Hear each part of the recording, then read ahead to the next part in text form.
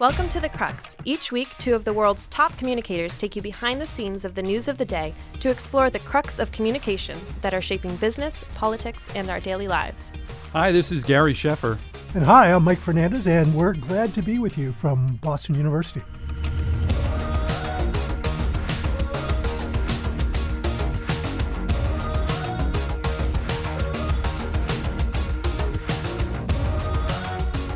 Welcome, everyone, to the crux of the story. And good morning, Gary. How are you? Hey, Mike. Good. Thank you. We have as our guest today, Jolie Hunt, the CEO of Hunt and Gather, which bills itself as a high-touch marketing and communications agency and counts among its many clients a number of media and tech companies from A&E, Bloomberg, and the Wall Street Journal to Airbnb, Amazon, and IBM. But before we do that, let's turn to the news. First, I want to take a moment to share how disturbing and disappointing it was to see in the news throughout North America tales of racism and violence towards people of Asian descent, culminating sadly in the shootings in Atlanta. Terrible. You know, events are made worse when people in leadership as well as each of us as individuals do not recognize, I think, discrimination for what it is and take action to confront hate in all its forms. As Martin Luther King Jr. once said, in the end, we will remember not the words of our enemies, but the silence of our friends.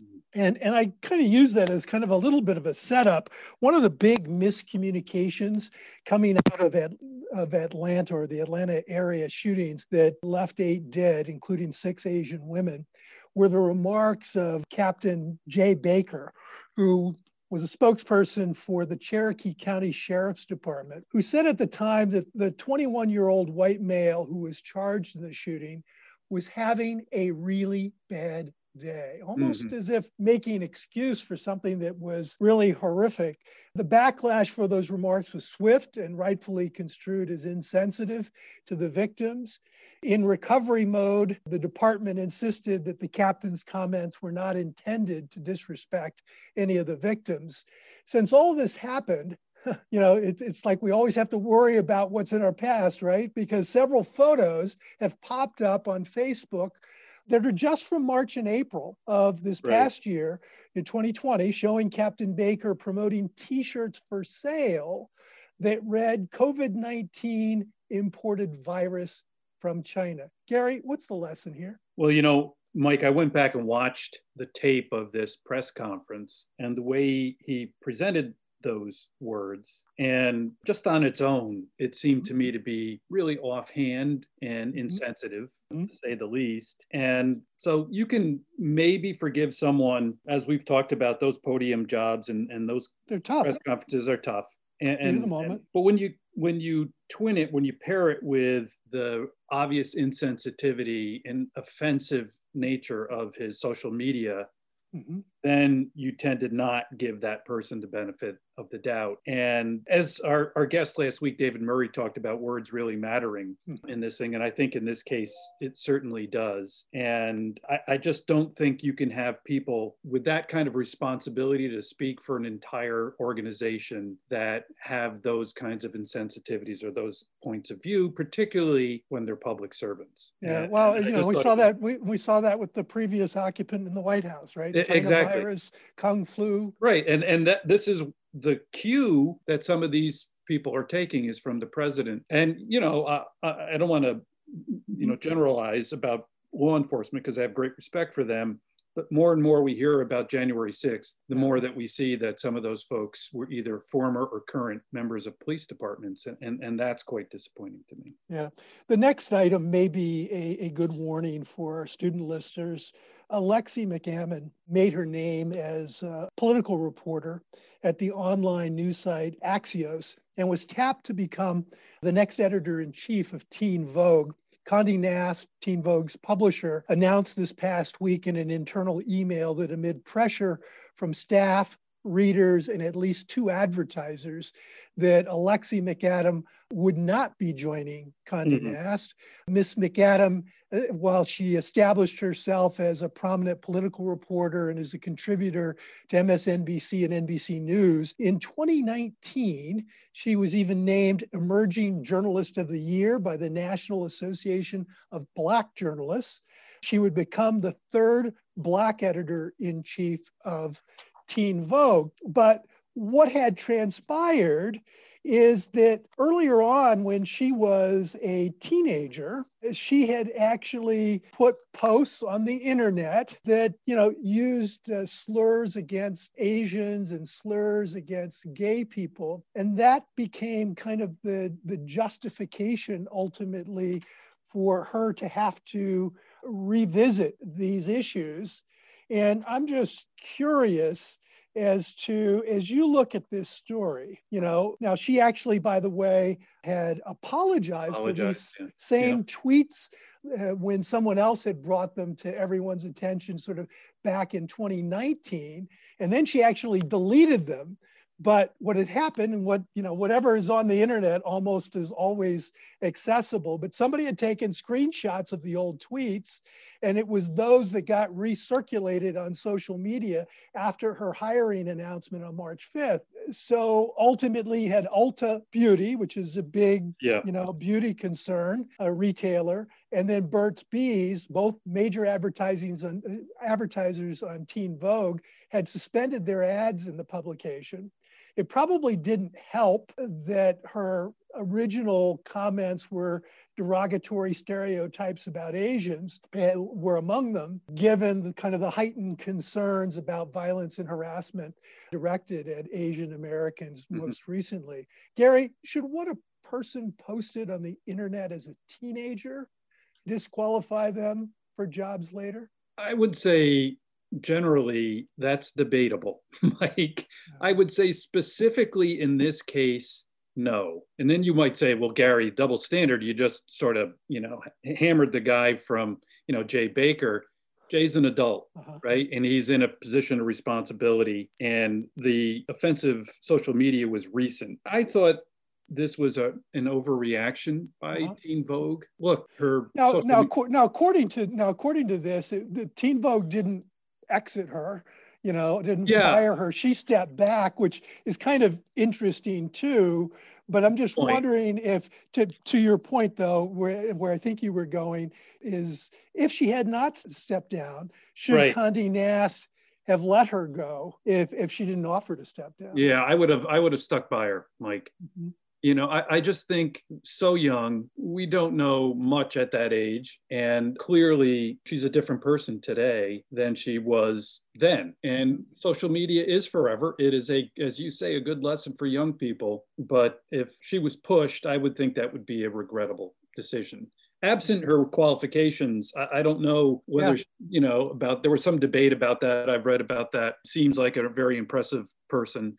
Very impressive reporter. I've seen her reporting. She's very, very strong. What do you think, Mike? What's your view? Well, I mean, I understand from a business concern, why Condé Nast might ultimately be concerned itself. Yeah. And in some ways, kudos to her almost not forcing the decision on her new employer, right? Yeah. But, I'm sure there are things that I said or did as a teenager that I would regret today, right? And so from that perspective, it's a little disturbing. So I think what I would say, particularly to the students you have in the classroom, Gary, is, be careful. Yeah, totally. In a different set of diversity concerns in the news this past week, Columbia University is the subject of some social media backlash from conservatives after media reports that the New York City-based Ivy League institution was planning to host diverse graduation virtual ceremonies in April with options for Native Americans, Asians, Latinos, Blacks, LGBTQ+, or first generation and low Mhm. income students, respectively. In a 3-tweet series, the university responded to the backlash, saying that reports and previous tweets misrepresent the university's multicultural graduation celebrations, and that the celebrations are voluntary and open to every student. And it went on to say the smaller celebratory events held for particular communities are in addition to, not Mhm. instead of, the main commencement and class day graduation ceremonies. Others on social media have defended Columbia, saying the events are a celebration of multiculturalism and diversity. I know my alma mater, Georgetown University, for instance, hosts multicultural graduation ceremonies. Yeah. Mhm. Interestingly, since Columbia issued its original announcement of these events, the university has gone in and edited its webpage and has changed the name for these events from multicultural graduation ceremonies to multicultural graduation celebrations. So they thought maybe there's a little confusion that people are looking at ceremonies and thinking that's the actual graduation. Yeah. Gary, are conservatives making a mountain out of a molehill here, or should Columbia University have done a better job communicating? Both. I think both, Mike. Conservatives and many Republicans we can see are focused on culture wars right now. And I think this is an extension of that they want people to be essentially pissed off about these kinds of things. I applaud Columbia University for bringing people together and for these kinds of building communities in this way. I think it's terrific. And look, I came from a company, we had these kinds of affinity groups inside the organization, right, and they were wonderful for the company, for the people, for those of us who needed to learn. So I applaud them. And at the same time, maybe they should have been a little bit more clear at Columbia about exactly what this was going to be. I think you're right. I mean, although it does smack of the kind of trolling that we saw with the announcements around Dr. Seuss, right? Yes. So I totally agree with you. Now that we're kind of in a political vein here, in a recent show, we gave our assessment of how Jen Psaki is doing as White House press secretary. And we were pretty generous. But a friend reminded me that despite all the White House briefings, that President Biden still had not held a press conference himself. And when he does on March 25th, it will end the longest stretch for a new president to go without a lengthy open Q&A session with the news media. Then this weekend, Frank Bruni, New York Times columnist, wrote a kind of a tongue-in-cheek column titled "Biden Has Disappeared." And he wrote that, "For the life of me, I can't find Joe Biden. Should we send a search party? Sure, I see photographs and video footage of him. I know there's a man with Biden's name in the White House, but he doesn't resemble the Biden I observed and even interacted with a few times during his 4.5-decade political career. This new Biden lacks old Biden's goofy exuberance, cartoonish loquaciousness, and all-around indiscipline. This new Biden lacks the old Biden's inimitable Bidenness." He also makes the point that this new Biden has been virtually gaffe-free. So Gary, you worked as Governor George Pataki's press secretary back in his first term in office. Did you and the team around him worry about exposure to the media?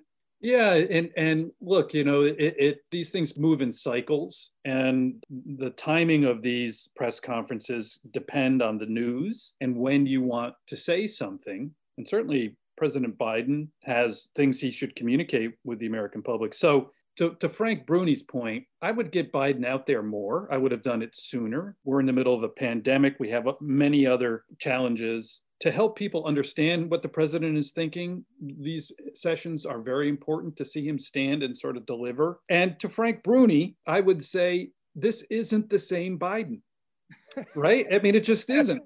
When you're 78 years old, you're not the same as you are when you're 58. And I think it would be really well received if the White House admitted that. Not that he's disabled mentally in any way, but this is a man whose personality, whose outlook have progressed in a way that happens for someone of his age. I just think people like Biden. Yeah. Sure, he might trip over himself literally a few times, but the more that he could be seen, in a reasonable way, I think is better for the White House and for the country. Yeah. I mean, I wouldn't get too concerned. I think in politics and probably also in business, there have been times, when it's probably astute to not, enter the fray. I also think they've been incredibly busy out of the chute. Yeah. He clearly is not missing from the airwaves. He's just not having that back and forth with the news media that I think a lot of news people really look for. One last item, and I'll probably ask this of Jolie Hunt as well, which is we've had a lot of discussions here about how brands are being prompted to take political positions by employees and activists. A little over a week ago, the Georgia Chamber of Commerce and two major companies headquartered in Georgia, Coca-Cola and Home Depot, voiced their opposition to a legislative effort led by some Republicans in the Georgia state legislature to restrict access to voting in different ways. They're going to require an excuse be submitted to vote absentee, require absentee voters to share driver's license numbers, photographs, state IDs, shorten the window of time in which one can request absentee ballots, limit the early voting time period, throw out provisional ballots cast in the wrong precinct, and my favorite, clarify that no one can give food or water to people standing in line to vote. So Gary, how might it make sense for Coca-Cola, Home Depot, and the Georgia Chamber to take this kind of public position? And should it prompt executives with other Georgia companies to consider doing the same? Well, Mike, let's take the action first, which, given the lack of evidence about voter fraud, particularly in Georgia, by the way, where it's been studied many times by Republicans and the election, there was no widespread voter fraud found. So clearly, these steps, which you've described, are indeed voter suppression steps. If you're not solving a problem, you're doing something else. And the only logical conclusion is that this is to suppress votes. If you're not aghast at this as a leader of a company that's headquartered in that state, I would be so disappointed in those leaders. I know that having good relationships with the legislative bodies in your home states is particularly important, but this cuts to the heart of our democracy, is trying to prevent people from voting rather than encouraging. So I would hope that others would get on board. Yeah, I'm with you. I think it comes to the heart of the issue in terms of civic duty and what's the most fundamental right of a citizen but to vote. Yeah. And I would think that fundamentally, companies that have matters before governments would want to make sure that parties are fully represented. Yeah. And what's worse, Mike, is, and I've touted a couple times on the Crux newsletter I get every morning called Popular Information. And it focuses on this issue largely and has resulted in changes. The worst thing I'm seeing in some of these cases is people who issued statements that they wouldn't make donations to legislators who support this kind of policy. And yet some of those companies have apparently crossed their fingers when they made that pledge. What's that old adage? Well, watch what we do, not what we say. Exactly. That to me is the worst thing you could do on this issue. So great topics today, Mike. Yeah. Anyway, looking forward to our conversation with Jolie.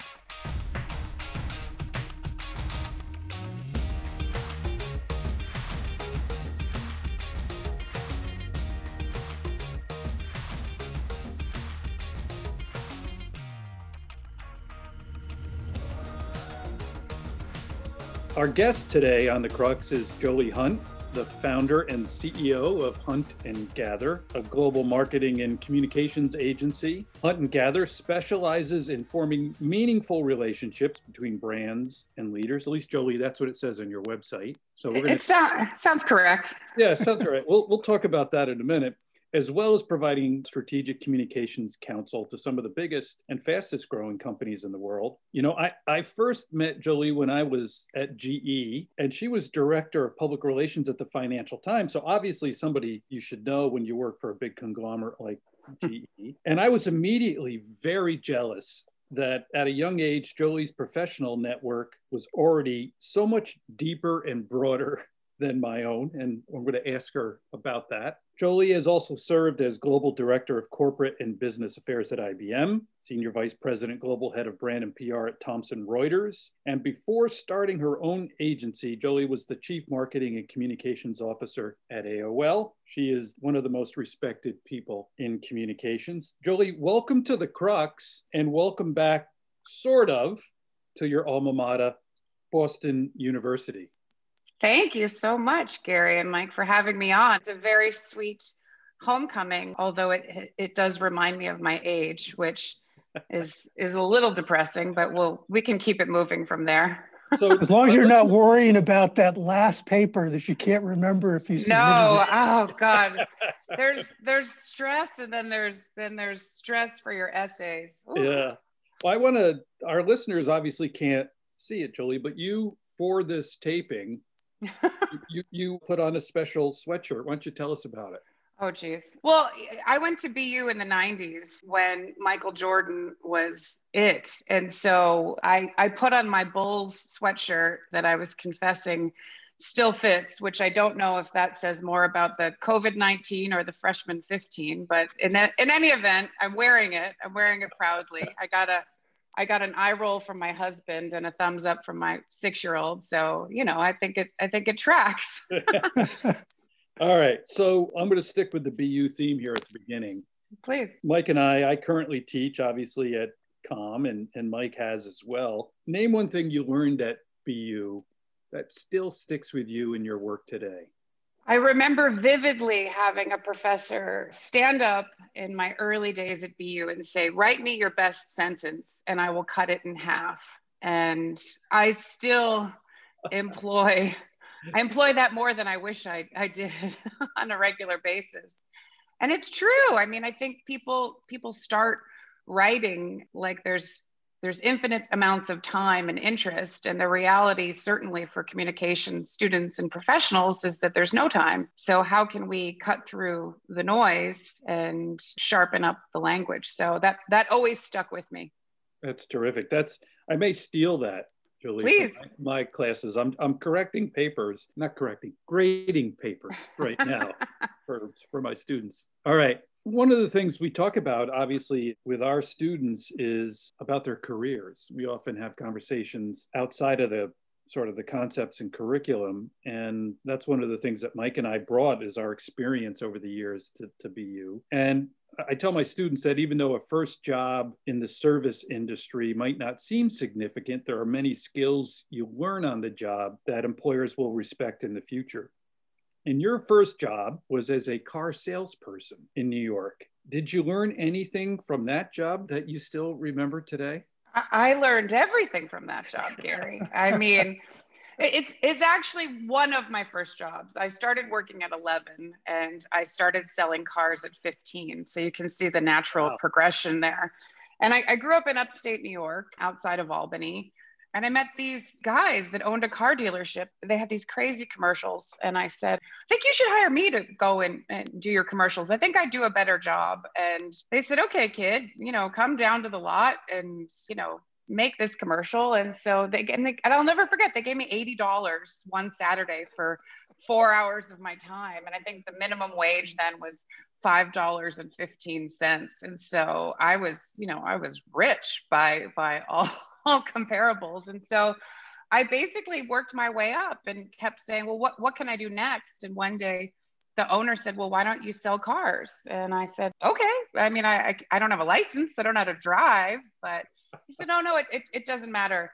And I shadowed this wonderful guy named Doc and listened to Tony Robbins for like 7 hours in the basement of a car dealership. And I manifested the sale. And I sold 3 cars my first day. Wow. And I mean, that was the summer. I think that summer that Did they give you a cut? I made $45,000 that summer at 15 years old. And if I was smart, I would have, invested in Microsoft or GE or Amazon. And instead, I just treated all my friends to bathing suits and ice cream. But that tells you everything you need to know. And the honest answer is I learned everything because look, communications in life, it's all about people, right? And so much of that experience and the imposter syndrome that comes from being a literal child selling a grown-up a car. I had to learn how to read credit reports at 15. And it was somewhat heartbreaking to understand at 15 whether this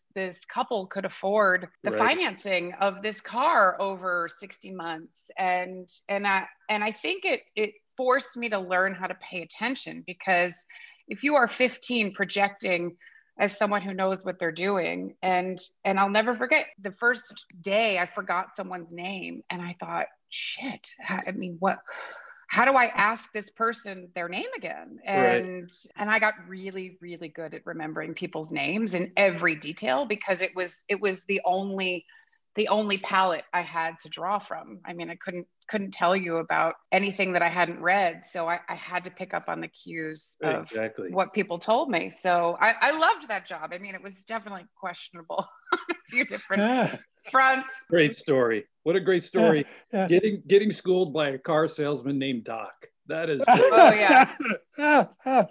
Well, you know, Gary mentioned in your bio that at a fairly early age, you actually became the head of public relations for, you know, the Financial Times. You know, how did that come about?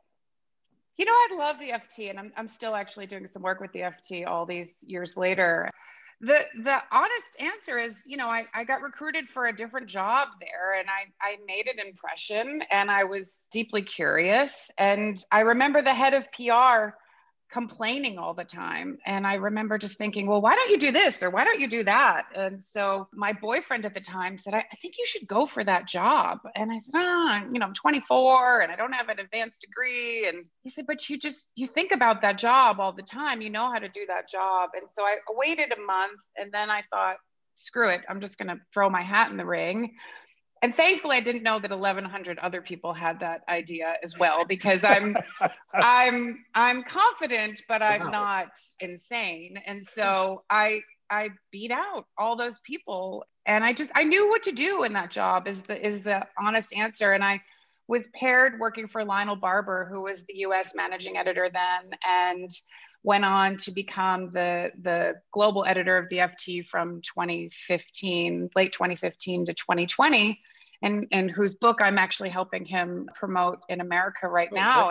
And you know, it's those are the ties that bind. And I think in the same way, I mean, the car salesman analogy, salesperson, I guess I should say, rings true. I mean, every room I walked into, people wanted to underestimate me, and I'd smile and I'd say, well, I'm the one that's going to get it done. So you can quiz me on my lack of Oxbridge education, or you can relax and we can figure out how to make magic together. And so it was an amazing experience, and I traveled all over the world. And my joke is that I will forever bleed pink. I saw recently where you had said that it took you a long time to make peace with the fact that your job at AOL was not really a fit. And yet it ultimately led to you starting your own company. What were some of the significant events that made you realize you wanted to start your own shop? Well, I mean, the real answer, Mike, is I ran so far in the other direction. You know, I was working for AOL. It was my first CMO post in my career. And I remember early days, someone saying, look, these are the paths. You can be a chief communications officer, and eventually it's assumed that you want to be a chief marketing officer, or you can be a CEO. And I thought, well, I'm just never going to be a CEO. What does that mean? And it just was it was a terrible fit for me, right? It was, 19-hour days, and my hair fell out and my nails stopped growing, and working for people that I just did not track with morally, to be totally honest. And I just didn't think I could hitch my star to that wagon. And so leaving was quite catastrophic, bombastic. I mean, and enter platitudes. I mean, really a lot of my self-worth was caught up in what my job was, and I had never failed. And so here I was failing publicly, and all of the people that lifted me up into that role miraculously disappeared when my relationship with the CEO took a turn. And so now it's the greatest thing that ever happened to me. Hindsight is a truly beautiful thing. But in that moment in time, I really struggled with, who do I say I am when I walk into a room? And, everyone knows, and isn't it embarrassing? So, but look, starting my company, there's a step in between in that I went for all these interviews with, Spotify and NBC and a lot of companies that we've all, I'm sure, done work with. And I just remember thinking, I don't have it in me right now. I don't know if it was PTSD or a broken heart or whatever it was. And I just thought I remember asking the NBC recruiter, what if Matt Lauer wakes up tomorrow and he decides he doesn't like me? And they didn't have a really good answer. And so I thought, no, I'm just not going to do that. And so, starting my company was a very happy accident. And 7 years later, offices in London and New York and LA and living life truly on my own terms and learning so much. I never could have believed that the thing I created for myself would be so rewarding and interesting. Most of us always think about a narrative in terms of going into business, that it takes an incredible amount of bravery and chutzpah, but it sounds like you kind of went there for different reasons and kind of reshaped your own world. Yeah, I mean, look, I'm all for bravery and chutzpah. It's definitely there someplace. I think it was more this reckoning of how I wanted to spend my time. And so much of our lives as communications professionals are believing and espousing in someone else, in an enterprise, in a person, in a board, in an idea. And I just couldn't reconcile with the unknown of, wait a second, this credo seems to have changed. And the math that I used was, growing up in this profession, it felt 85% about the work and 15% about the politics. And I always knew I could do the work, and you get good enough at the politics that it doesn't take over your life. And I don't know if it was the 08 crash but something changed, and those numbers, in my opinion, inversed, and it became 85% about the politics and 15% about the work. And I thought, well, I just, that math doesn't work for me. And so starting my own thing, it was not premeditated.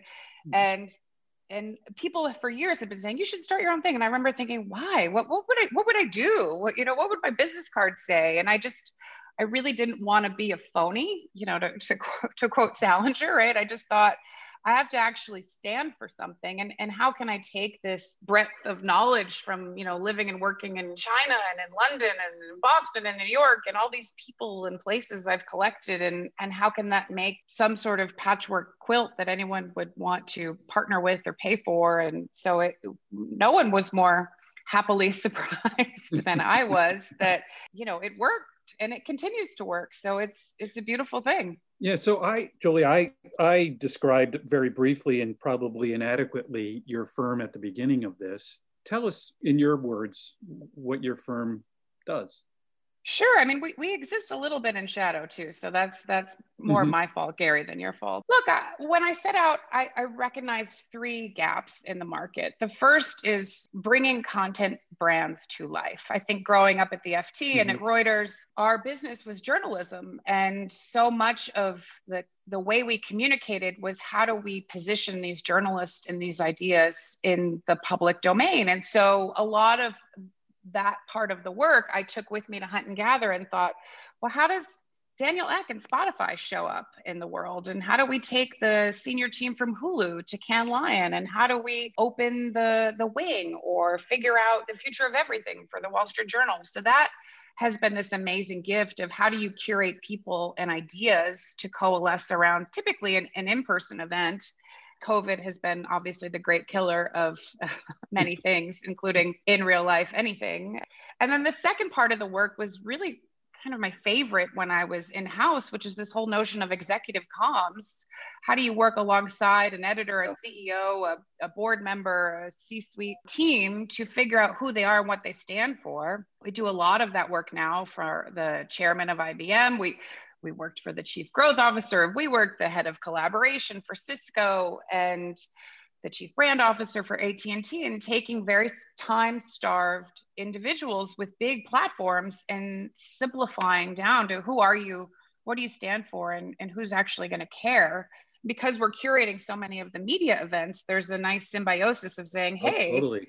Yeah. Dow Jones, you should know this person because they, you're doing a session on the future of work. Well, guess what? This is the latest and greatest founder of the future of work. And then the third part of our business is a bit of a reimagined PR firm. And I if you were going to start a PR firm in the last 7 to 10 years, it would not look like, with due respect to a lot of people we came up with, one of these big, monolith conglomerates. I mean, you wouldn't have 400 offices, you wouldn't have 15,000 people. You would really specialize in what are the times need today, and how do you bring together a coalition of the willing. And so it's been incredible to work with brands as big as AT&T and Gap Inc. and Amazon, and then emergent, fashion businesses to, working with Kanye West on his, sneaker and apparel business. So it runs the gamut, that's for sure. Good luck with that, Jolie. Oh yeah, I've already done that. Had a couple tours of duty, and I have a great sneaker collection to show for it. That's worth it right there. Exactly. Totally. So I joked at the beginning in the intro about your network, but I meant it. Mm-hmm. So a perfect follow-on question here is, you talked about connecting people. So how important are relationships today as we move to a more digital sort of society? And how do you do it? How do you build the kind of network that you have? Well, Gary, you and my husband could ask the same question here, because I think it puzzles him as well. I mean, I love people, as cheesy as that sounds. And it's actually how I ended up at BU. I remember looking at the course catalog and reading the description for advertising and reading the description for public relations. And I remember thinking, well, advertising, you have to be creative and have all these ideas. I definitely don't think I'm creative. And I remember reading the creative writing brief, and I thought, well, that sounds like a lot of writing. I don't know. and then I remember the public relations description was, I wrongly thought it was, hey, you just have to relate to the public. I can do that. And the dirty little secret is you actually have to be quite creative, and there's a lot of writing involved. So my deductive reasoning got me where I needed to be, but not in the right way. And look, the honest answer about people and networks, and you're generous to say it. I mean, it's my love language. It's what lifts me up. I mean, it's also something that I just am interested. I'm curious. Yeah. I want to know why this chef is a chef. I want to know why this model is a model. I want to know why this person working in this restaurant has such a smile on their face. And so I think for me, it's always been around human connection. And that was what I figured out early on brought me energy, and a lot of people in my life as well. And you were one of the few people in my 20s when I was coming up, especially at the FT, you as well, Mike. There were people that completely dismissed me as a 25-year-old kid, in some job that she likely didn't deserve. And then there was a cache of professionals. I know you've had Mike O'Neill on this program, and David Demarest, and John Awada, and Betty Hudson, and that really gave me the respect that I hadn't yet earned at that age, to just be curious about me and my life. And you never forget that. And so I think throughout my career in life, I've always thought, about the people and what they can do. And my husband is a sidebar, runs HR for a big auction house. And I say, oh, you should connect this person, that person, they would love each other. And he just looks at me and he will list 8 ways it could go wrong. Well, what if this one's late? What if they don't do this? Exactly. And I just think that would never happen. Just do it. And so, I think I pay attention too, right? It's like I'm old school. I send cards to people. I send gestures when babies are born. I take people out when they lose their job. I mean, I really try to be a decent friend in the process, because such a good reminder. Kind of all we have. Yeah. Such a good reminder in our industry as we continue to lean on digital tools, analytics. Yeah. The human side of this business is the important part. Yeah. And by the way, I'm terrible on digital mediums. I mean, I don't have a Twitter account. Don't invite me to Clubhouse. I'm just not coming. Like I cannot tell you how many people invited me to Clubhouse in the last 3 weeks, including some well-known people. And I'm just like, I'm never coming. Like, stop inviting me. And I think you just have to know authentically who you are. And I mean, I obviously exist and I do a lot of work in the digital space, but it's not, you're not going to see what I had for breakfast this morning. It's just, nobody cares. Maybe for others, but not for me. Now, in your work, you counsel many business leaders and you help reshape their brand identity. In today's world where many consumers and prospective employees are making decisions about how to interact with companies on the basis of their social beliefs, their social stances, what advice do you give leaders to help them navigate social issues? Yeah, this, as I'm sure you can imagine, is a very big topic and has been in the past year, but I'd even posit the last few years. Look, I think people know, right? Mm-hmm. If you stand for something, they can feel it. And if you don't stand for something, they will know. And so it's not so much the brand identity part that I work on. It's really getting to, pardon the pun, getting to the crux of what someone, of who you are and what you stand for. And do the publics that you serve understand that? And look, the last year has been so challenging for everyone that I think that there is a jump to rage in so many of our communications, of our reactions.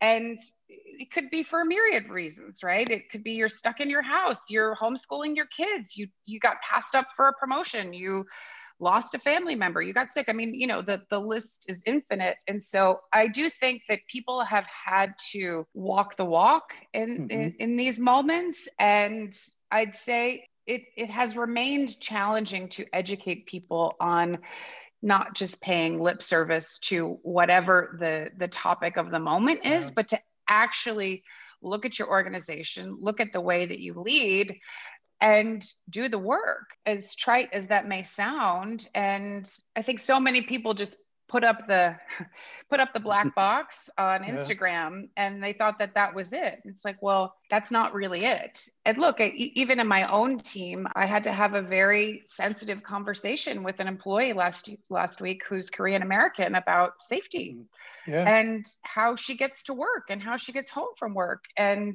that is not a conversation I thought we would be having in the year 2021, right? So it is fascinating, though. I mean, it's like this past week, obviously, the horrors of what happened in Atlanta, and in some vein, the events that have been happening, as you say, for years. But in another vein, it was also interesting, sort of another story out of Atlanta, the state legislatures looking at, changes in election law. And what was fascinating to me is that Coca-Cola, Home Depot, and the state chamber decided to come out and take a position against all of these proposals. And I wonder how companies navigate that.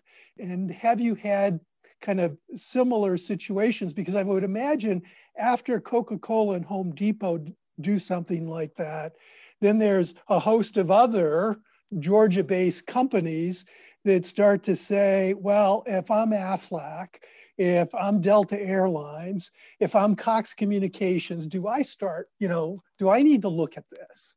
Yes, I mean, it's a big question, right? I think you have to go back to the bravery and chutzpah part of what it takes to lead organizations in this moment. And I don't know that people have all of the answers right now. And in a place where there's political hotbed like Georgia, I think you could easily see what both sides want as part of that equation. I have always taken the approach, especially growing up in media and in the news business, that newspapers shouldn't endorse candidates. I always found it to be completely wild. I thought that's not our job. Our job is to give you information and you are smart enough and able-bodied enough to decide. So, without weighing in, I think a lot of time goes into some of these big decisions. And you saw it in the previous presidential administration with a lot of big tech businesses and whether or not they were going to be part of the president's commission or not, and what that determined. And look, I do think we're living through a moment of cancel culture in a pretty remarkable way. And I think the wick is very short. So anything that you say or do can really creep up on you. So it's a little bit of a non-answer because it's so hard to stay ahead of the curve, if you will, because things are moving so quickly, right? Yes. And also taking a beat, I always think, let's respond and not react. And sometimes to respond, you actually need to understand what is happening and take a moment to step back from it and say, well, what does this mean? And especially for a lot of the businesses you're mentioning, they do business all over the world. So yes, they may be headquartered in Georgia, but those decisions have an after effect in many, many different markets. And so especially as someone who's lived and worked in different parts of the world, you're very aware when the other place makes a decision that impacts how you live your life. Yeah. And that sense of consistency or commitment to consistency, both in your actions and your words, but in your global operations, is increasingly important internally, Jolie, right? Yes. In other words, your employees see if you're applying your values inconsistently across marketplaces and regions and that kind of thing. And I just think there's a lot of growth for companies in that space. And I love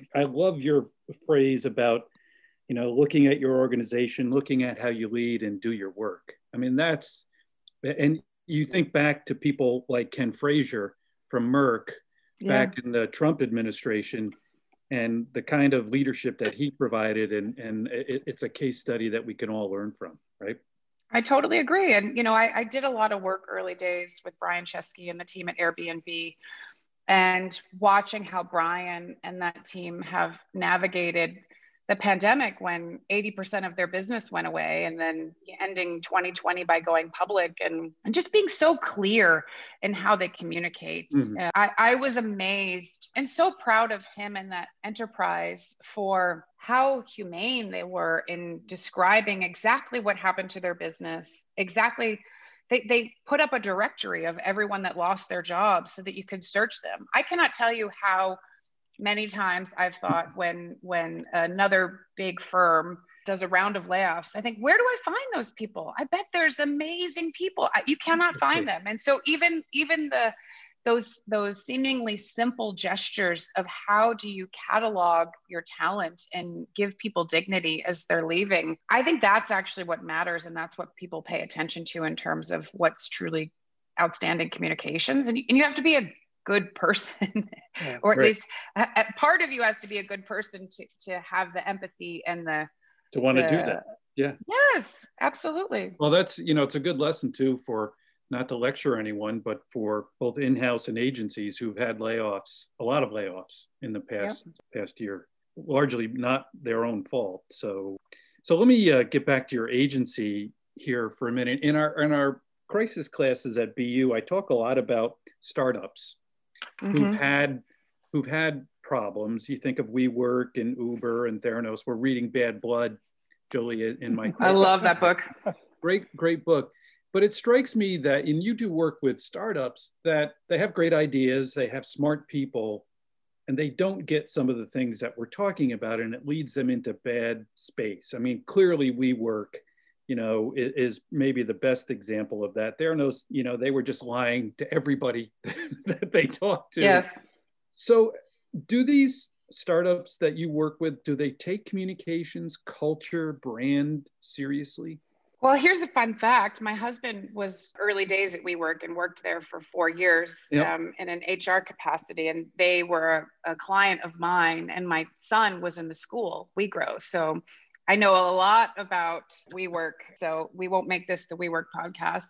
Look, I think you can't universally give an answer that says, yes, they care or no, they don't. I think on the whole, communications and marketing is definitely an afterthought to whatever the thing is that people are trying to do. So in the case of WeWork, it was spaces and scale, right? I do a lot with startups, I'm working with a vertical farm. I'm working with a business that's on the future of fertility. It's, the future of work and where people are going to occupy different spaces. And so I think that my general theme is that you get funding to do the thing that you set out to do. Mm-hmm. And all of the pressure that you get from your investors and the people who put in the seed capital for you want you to be the best at making your widget. Yep. Right. And then there's a really striking moment when they say, enough about the widget. Nobody has heard of you. Why has no one heard of you? I'm talking about you to my friends, to my colleagues, to my family.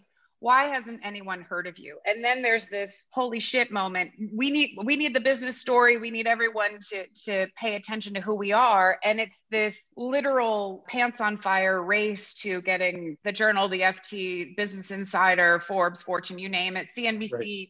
Bloomberg, to pay attention to them. And it's mine and our job to say, hold on, everybody. Like, let's figure out actually what you want people to know about you and where the motivation may lie. And so look, I did a lot of work early days with my business and startups, and I basically said never again.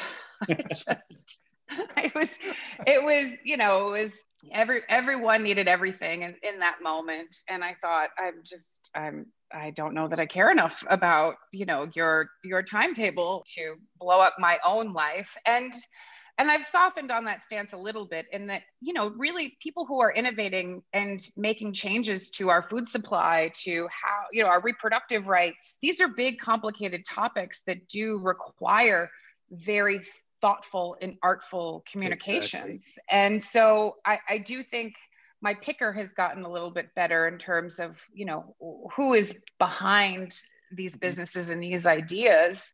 And I do think people are trying to figure it out in a more material way. I think patience is a virtue that doesn't always exist. I mean, you have both ends of the spectrum, right? You have, you come out of big businesses and you think, could you guys just speed it up a little bit here?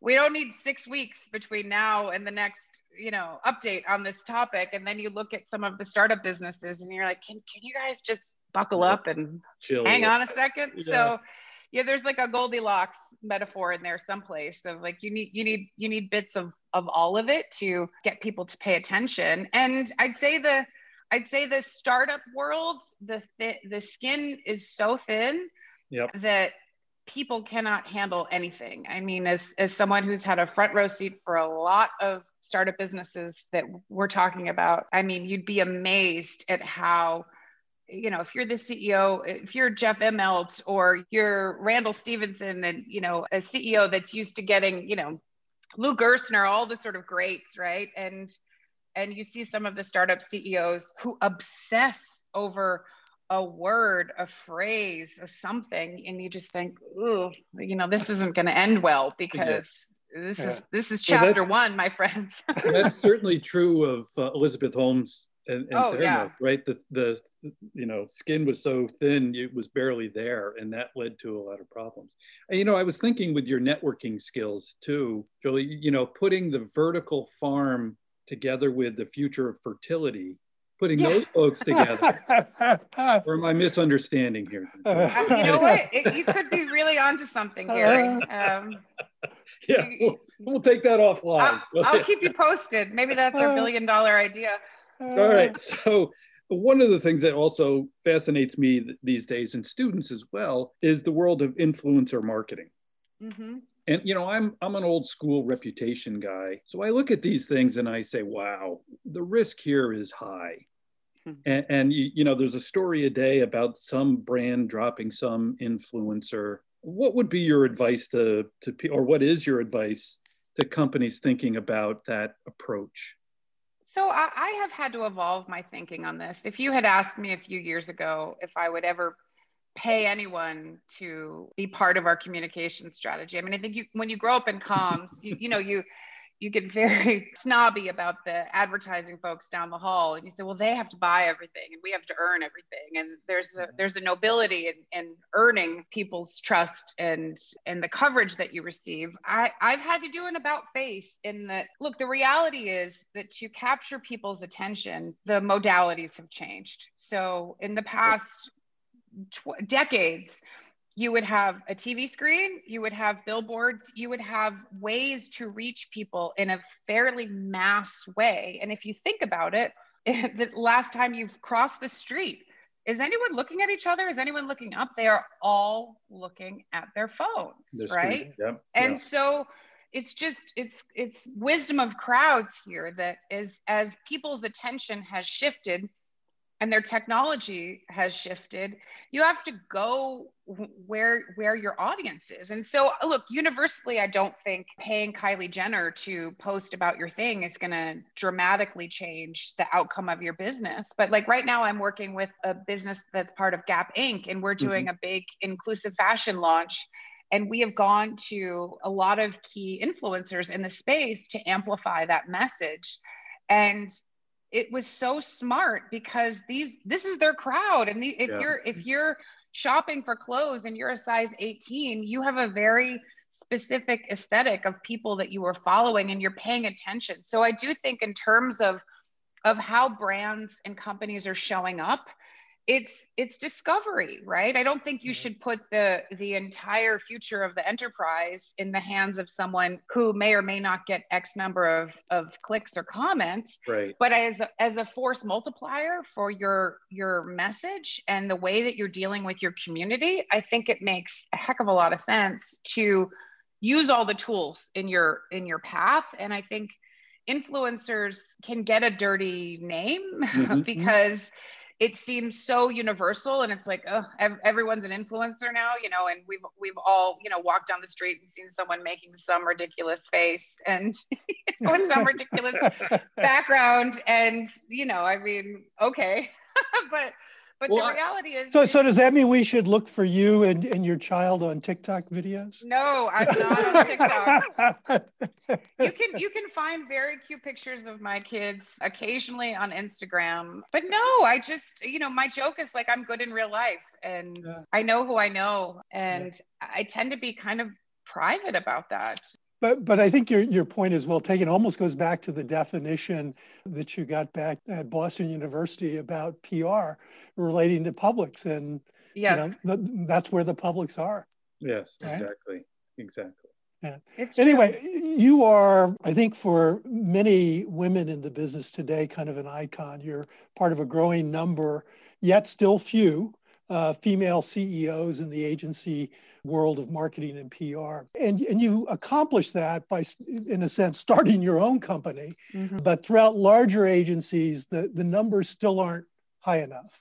And we're still struggling as a profession with diversity, equity, inclusion overall. From where you sit, what can we do to change that? Well, I think, as cheesy as it is, I mean, you have to see it to be it. And I didn't think there was anything unusual about being a woman starting a business. And to some degree, I still don't. And diversity is a funny thing because I have quite a diverse workforce, and it's still the number one topic I think about every day of my life is how to make it more diverse and more inclusive. And so, look, I do think that people are paying attention, which is great.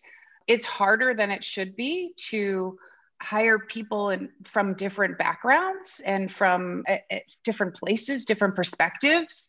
I think a truly diverse workforce should include not just racial and ethnic diversity, but, prime example for me, I have little kids. There's not many people on my team in New York that have children. So I also think having a diverse workforce means parents, right? It's understanding how to make sure people can show up as their whole selves at work. And I think where I see the line is different for me. I'm 42, almost 43, and we Slack everything. And I would never have dreamed in my early career to let the entire company know that I had a dentist appointment, or I was knocking off a bit early to meet my mom for a cappuccino, or whatever the updates are. And, there is part of me that thinks do we need to know that? And so I do think diversity is an evolution. And I've had people say, oh, it's amazing to see, you as a woman and as a mom. I had both of my babies since starting my business. And I guess you just do what you know how to do, right? I certainly don't feel iconic. I feel tired most days. And I think you just have to, it's constant, right? I interviewed an amazing man who just took a job in Chicago the other day, and like a Black straight male. And I said, I'm really struggling on my leadership team to have, racial diversity. And he said, yes, I think about this a lot. And I said, well, what's your advice? And he said, honestly, I only know 2 other people besides myself. And I've been in this industry for 15 years. And I just thought, wow, that is terrible. Right. Mm-hmm. So I do think it's partly exactly what you all are doing. It's understanding the school age and college age people to get them on the track and to understand what even exists. And I think to farm more diverse enterprises as early in the process as possible. And I do think that it requires a different level of stewardship once people do come into your ranks. And I've had this happen with a lot of women that they just don't know how to negotiate their salaries. And so I literally stopped a young woman that I was offering a job to 2 weeks ago when I asked her what her salary expectations were, and she started fumbling. And I said, stop. I said, would you like some coaching? And she said, I absolutely would. And I said, here's how to do it. And then I said, okay, go. And she played back to me what I said to her. And, I gave her the job, and I gave her the raise that she should have deserved. And so I do think unless someone teaches you, you really just don't know. And I have not had men waffle in the way that women have waffled when it comes to financials. And so I do think that figuring out, and I sit on a comp committee for a public board that I'm on. And so it is not for the faint of heart to talk about compensation, but I think it's important when we're thinking about parity and equity all across the board, that it's not just showing up, but it's also understanding your worth and knowing what it takes to earn that worth. That's terrific. Well, thank you, Jolie, for being on the Crux. By the way, I meant to ask you, I assume hunt and gather is just a pun. There's not a person named Gather, right? There's not a Gather, but if you know anyone by that name, I'm all ears. Your way. I think it would be hilarious, but sadly no Gather. Okay. Well, thank you very much. This has been terrific and really, really an outstanding discussion. Jolie, I'm so glad you made time to do it. Well, thank you. And please tell your listeners and your students that I'm always hiring, and I have a real soft spot for BU and for comm, so send them my way. Terrific. Chris, our graduate assistant who's on the line with us right now, his ears perked up when you said that. So. Thanks, Jolie. Thank you. Have a great day. All right. Thank you. Bye. Bye. Bye.